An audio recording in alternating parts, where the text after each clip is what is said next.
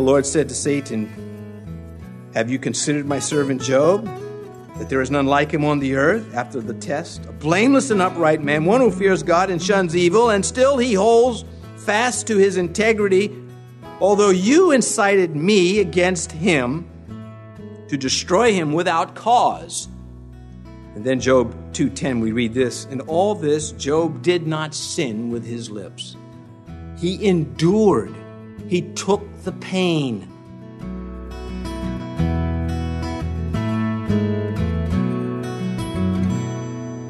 This is Cross Reference Radio with our pastor and teacher, Rick Gaston.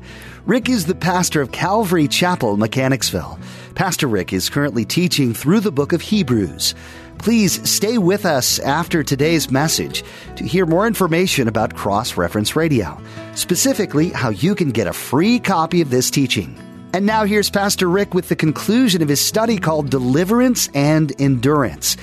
2 Kings 13, "Then Elisha died and they buried him." The great prophet Elisha, one of the prophets who was used in the Old Testament to raise the dead back to life, to revive them. And that yet, with all that faith, the day came when he had to go home. You cannot say, well, he didn't have much faith. He had more faith than anybody would make such a silly statement like that about him. And so we may feel it empty if God does not come along and rescue us. We may feel, what's the use of faith? This was the story at the end of the book of Malachi. We've tried trusting you. We didn't get anything from it. And so ours is to be faithful to the end. Otherwise, it's not faith. So Satan he understands that he can get people to leave the faith by attacking them. It's the story of Job. Yeah, Job, of course he doesn't curse you. Of course he's blameless. You give him everything. Take that stuff away from him and I'll show you. He'll curse you to his face. And of course he attacked Job and it didn't happen. So not accepting deliverance here. Others were tortured not accepting deliverance. Matthew 10:22. We Christians need to hear this. This is about persecution. It's about suffering in life. We need to hear it. It's in the Scripture. And it's not in there to be passed over or ignored. And just as all the rest of Scripture is not to be passed over or ignored. Jesus said, "And you will be hated by all for my name's sake. But he who endures to the end will be saved." The one who endures to the end. And persecution is just that, endurance, not deliverance. Not all the time. We must be ready for that. Others can suffer and die for their causes. We are not to be an exception. So, at the cost of faith, the devil demands that believers renounce Christ so that they can gain temporary relief and escape suffering. Denying Christ worsens death. That's what it does. Faith embraces, God will not leave me. And that he does not deliver me does not mean he hasn't delivered me, because my relationship with him exceeds this life. It goes beyond this life. It is not defined or limited to this life. This does not mean that he will spare us because he's always with us from the things that come against us.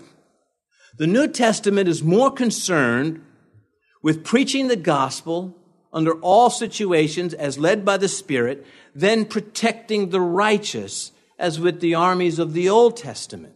The New Testament is more concerned with the message being delivered at any cost to those delivering it. And so, again, our marriage vows, we being brides of Christ, for better or for worse, for richer or for poorer, in sickness and in health, till death do us part. And the thing is, with the Christian, death will not do us part from Christ. We are forever joined to him. Satan does not want pastors to preach these kind of messages, and he likes to make Christians uncomfortable hearing them so that he can continue to fortify his causes while we remain weak and not facing the facts concerning what we believe. And so we have to understand if God is glorified by something that happens to us, then we receive it. We're not supposed to belong to a faith where talk is cheap. Yes, Lord, I'll serve you all my days anywhere you want me to. And then the pressures come. I'm out. He didn't rescue me. I'm done. The Bible doesn't work. The promises don't apply. Again, that's the story at the end of the book of Malachi chapter 3, at the end of that chapter. That they might obtain a better resurrection. Though there are two resurrections. There is the resurrection of the just and there's the resurrection of the unjust. Both will stand before God, one to condemnation, the other to address their service in this life, their rewards or not. And so by faith, the church in Smyrna, that is in the book of Revelation in chapter 2, that church was persecuted. And the Lord said, you've kept to my name in the face of persecution, where Satan's throne was. The source of power of Satan's darkness was upon them. Verse 36 of Hebrews 11, still others had trial of mockings and scourgings, yes, of chains and imprisonment. Well, there are others, still others. There's more that we encounter. Had trials of mockings. Is it true that someone can be brave in the face of violence and danger, but can't stand being laughed at? I mean, I think it is true. I think that there are those that cannot bear it. You better if you're a Christian. Maybe you've been in the workplace or school and you've heard someone take a shot at Christ, or some of you are very bothered when you hear someone use the name of the Lord in vain. Well, they're not under the covenant as we are. They're lost. They've got more problems than that. And if we can get to the source of the problem, they'll no longer take the Lord's name in vain. But what I'm trying to say is we feel the pressure of that. Peter, he is writing again to persecuted Christians. He said, yet if anyone suffers as a Christian, let him not be ashamed, but let him glorify God in this matter. So there are those that suffer not as Christians, and there are those that suffer as Christians. One will get the crown, the other gets nothing. And that makes all the difference. Who's king?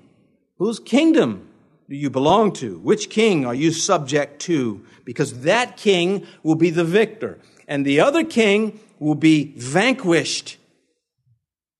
And so will his subjects along with him.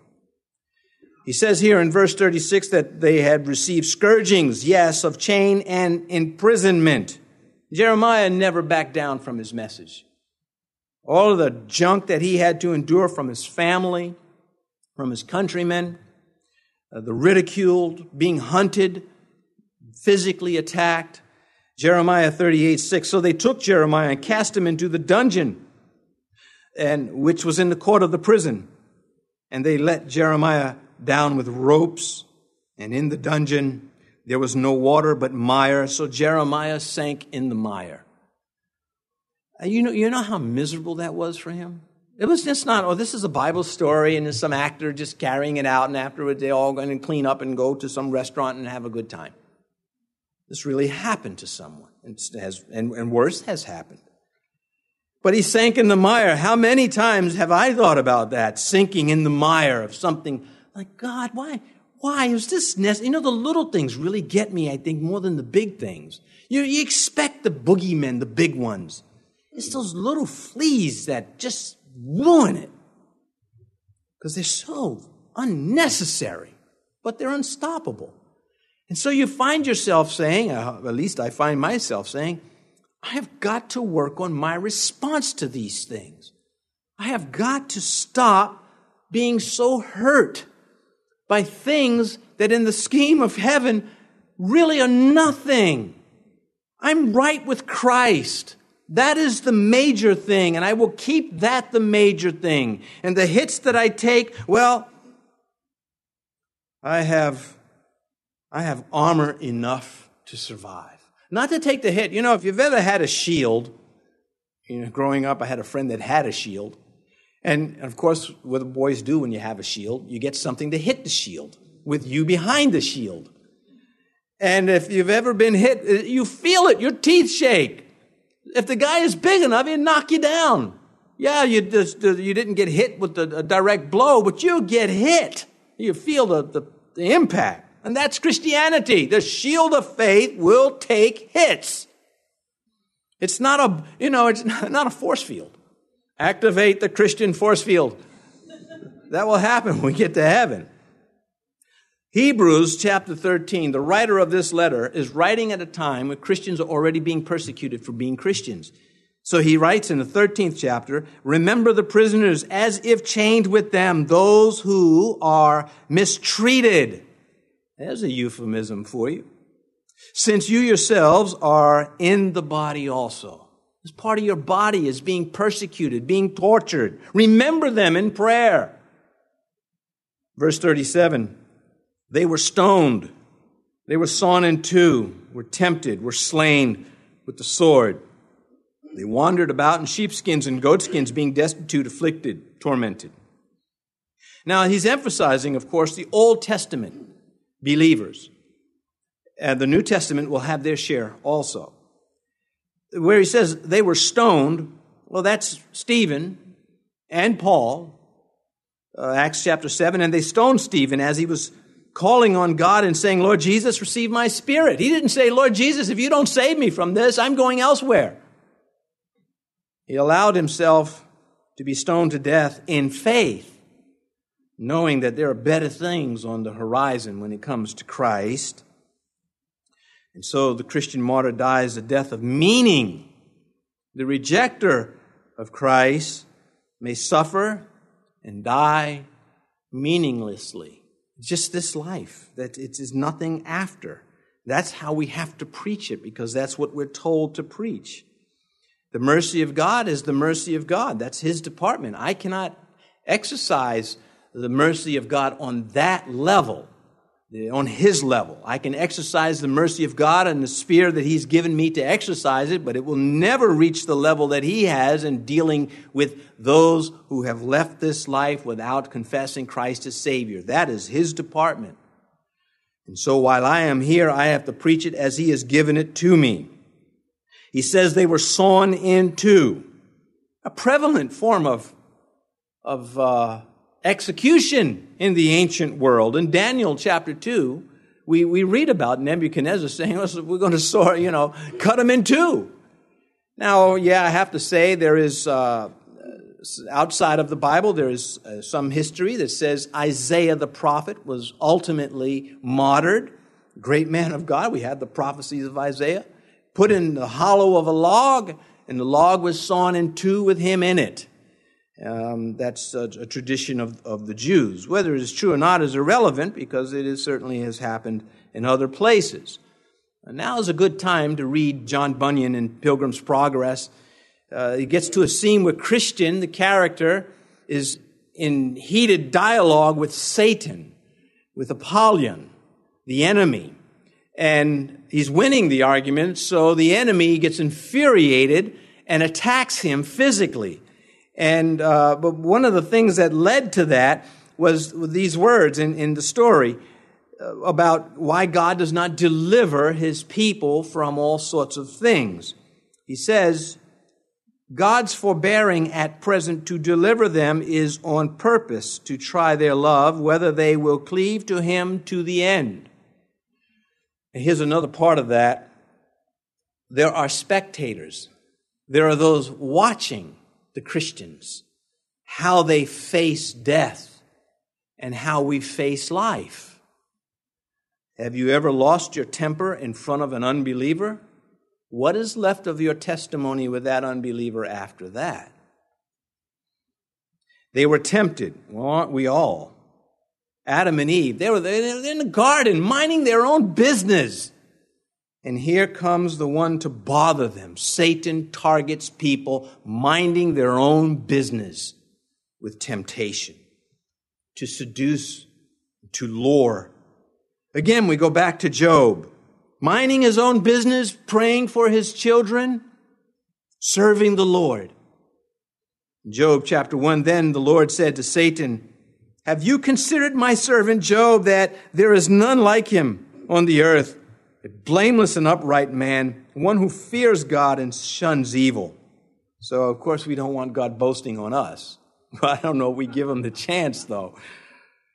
Well, this word test here, word tempted, is test. Pyradzo in the Greek, another word that you're likely not to hear later today. It means to scrutinize.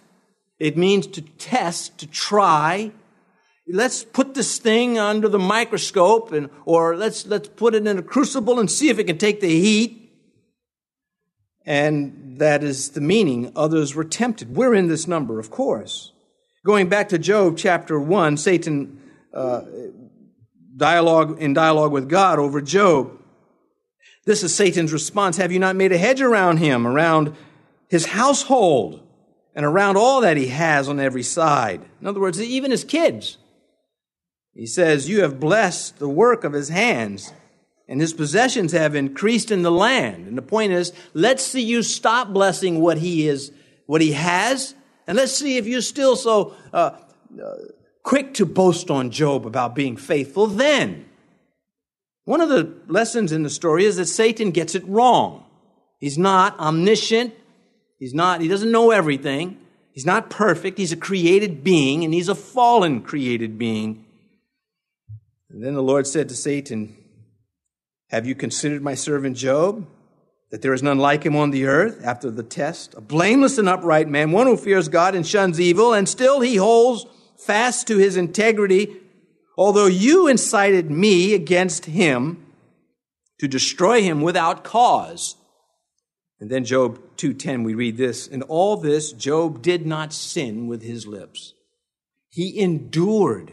He took the pain. Peter, writing to, the persecuted church in 1 Peter, he says that the genuineness of your faith being much more precious than gold, that perishes though it is tested by fire, may be found to praise, honor, and glory at the revelation of Jesus Christ. The genuineness of your faith. Sometimes I say, Lord, I set out to ministry with a bigger vision than what I managed to get, and the clock is ticking away. I'm not getting any younger. I know I look it, but now please hold your comments. I'm not getting any younger. Is this it? And if you've had any passion for something in life, it is just that. It is passion. It's not something you take lightly. It is it. And everything else moves around that. And you want it to be this great big ball of fire and flame and victory. And what are you going to do when it's not? You see, you're tempted now to be disgruntled, to be dissatisfied. All we have is this manna. Read that story in Numbers chapter 11 to see how that worked out for those who were bad-mouthing the Lord's provisions. But you're being tested. I'm being tested all the time. May we never become so discouraged that we give up on our Savior, that we give up on our faith. As a matter of fact, it should go the other way.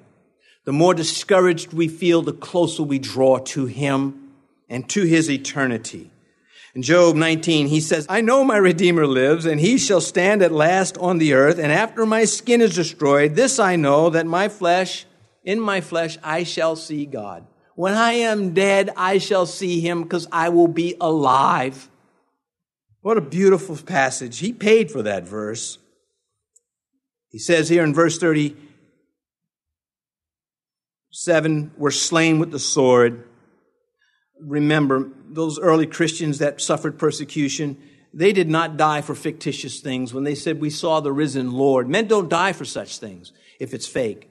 They died because they could not lie about what they saw. They saw Christ crucified. They saw Him risen. They wandered about in sheepskins and goatskins, being destitute. That's not adults only. You can find some of this in Judges chapter 6. They were afflicted. The Greek word there is squeezed. They were tormented. Well, this life inflicts torment on the saints as well as the non-saints, but this is all that we're going to get. In verse 38, of whom the world was not worthy. They wandered in deserts and mountains and dens and caves of the earth. I think that's an emotional, and properly so. He inserts this, whom the world wasn't worthy. They're suffering these things. And he inserts that comment, the world wasn't worthy. The world wants us to stay on the reservation. We come off the reservation when we begin to preach Christ in their world. Satan fears the church. That's why he hates it so much. He fears it like nothing else on earth. This world really has very little to offer us. It is Christ that has what we want. And it is sad to see churches loading up their sanctuaries with heretics and church brats, demanding this, demanding that, never subjecting themselves to the demands of Christ. And so Christianity goes on, but we need to remember that this trying and testing of the world is very serious. The world is an infectious disease to the life of Christ. It is all about influence, luring us away. No, I mean, there are things that are harmless that the world does. I'm not saying it. They're not our enemy, but their influence is. If their influence, which defines the world, causes us to depart from Christ in any form, whether it is from following him or just simply obeying him. Verse 39, and all these, having obtained a good testimony through faith, did not receive the promise. Those who had been scrutinized, he's now summarizing everything he's been saying. They did not receive the Messiah. They never saw Jesus Christ. They did not see the fulfillment of their prophecies. We have. That's his point. He's writing to the Hebrews and saying to them, you cannot follow Judaism and Christianity at the same time. They are irreconcilable. We now have the fulfillment of what the prophets spoke. It is now obsolete. The rituals that speak of salvation, they're just that. They speak of salvation, but they do not offer it, only the blood of Christ. And so he says, having obtained a good testimony through faith. Well, testimony is your story. What's your story? Well, it's my life in Christ, hopefully. And faith makes possible the impossible, and that is to live the Christian life. The standards of Christ are always high. And Christ says, I want you to reach this. I'm not going to lower it. He does not say, thou shalt not murder. But it's a high standard for some of you, so I'll lower it a little bit, and you can murder sometimes. He doesn't do that. His standards are high, and he encourages us to go after them. And where we fail, he provides the grace, the mercy. It says he did not receive the promise, that is the Messiah. How does the prosperity movement handle such a verse that says you didn't receive the promise? Are they willing to say all these heroes of the faith didn't exercise faith? I hope not. Verse 40, God having provided something better for us, that they should not be made perfect apart from us. Well, the law did not save them. The law took them to righteous living in the direction of the Messiah that would come. But we have the Christ now. We have the fullness of the prophecies concerning the coming of Messiah. Peter said, whom having not seen you love, though now you do not see him, yet believing you rejoice with joy inexpressible, full of glory. He said that right after he said that thing about the genuineness of your faith being tested in persecution. He said, you haven't seen Christ, but you're suffering for him. These Old Testament saints had not seen him, but they suffered under the righteous revelations of God. And then he says that they should not be made perfect apart from us. That word made perfect in the Greek is actually made complete. And too bad the translators, maybe another translation does use complete, but the New King James says perfect. It's not an error. It's just not, I don't think, as close to the meaning as if you look up the Greek word and examine it, then you find out it means made complete. They were not complete. They were incomplete when it came to the Christ. We have the fuller knowledge. And so I close with this verse, 1 John 1:7. The blood of Jesus Christ cleanses us from all sin. We now know that it is not the blood of goats and bulls and sheep. It is the blood of of Jesus Christ, the Son of God, that makes all the difference. You've been listening to Cross Reference Radio, the daily radio ministry of Pastor Rick Gaston of Calvary Chapel in Mechanicsville, Virginia. As we mentioned at the beginning of today's broadcast, today's teaching is available free of charge at our website. Simply log on to crossreferenceradio.com. That's crossreferenceradio.com. We'd also like to encourage you to subscribe to the Cross Reference Radio podcast. Subscribing ensures that you stay current with all the latest teachings from Pastor Rick. You can subscribe at crossreferenceradio.com or simply search for Cross Reference Radio in your favorite podcast app. Tune in next time as Pastor Rick continues teaching through the book of Hebrews right here on Cross Reference Radio.